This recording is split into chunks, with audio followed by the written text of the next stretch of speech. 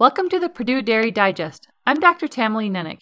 In this installment of the Dairy Digest, Tana Dennis, a graduate student at Purdue University, will provide a research update on feeding dairy heifers.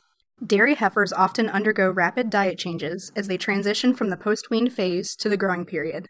Feeding strategies that enhance growth during this transition period can improve feed efficiency and growth performance of dairy heifers.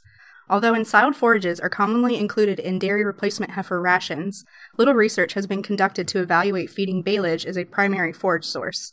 Recently, a two-part study was conducted at Purdue University to evaluate the effects of feeding dry hay or baleage to prepubertal dairy replacement heifers on growth, feed efficiency, and rumen parameters. In the first part of the study, heifers were fed diets consisting of 40% forage and 60% concentrate during a 4-week transition phase.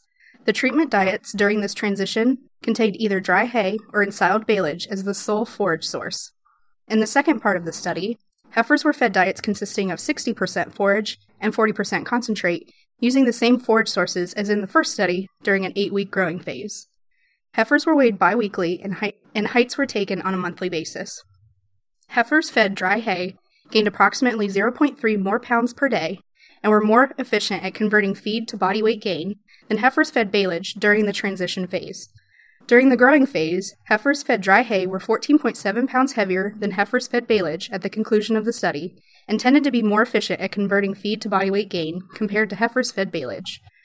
Measures of cellulose digestibility indicated that heifers fed dry hay had 9.4% greater digestibility of cellulose, a measure of fiber digestion, compared to heifers fed baleage. Overall, replacement heifers fed dry hay during the transition phase and growing phase gained more weight and were more feed efficient than heifers fed baleage. Yet, skeletal growth and rumen parameters were not affected by forage source in either study.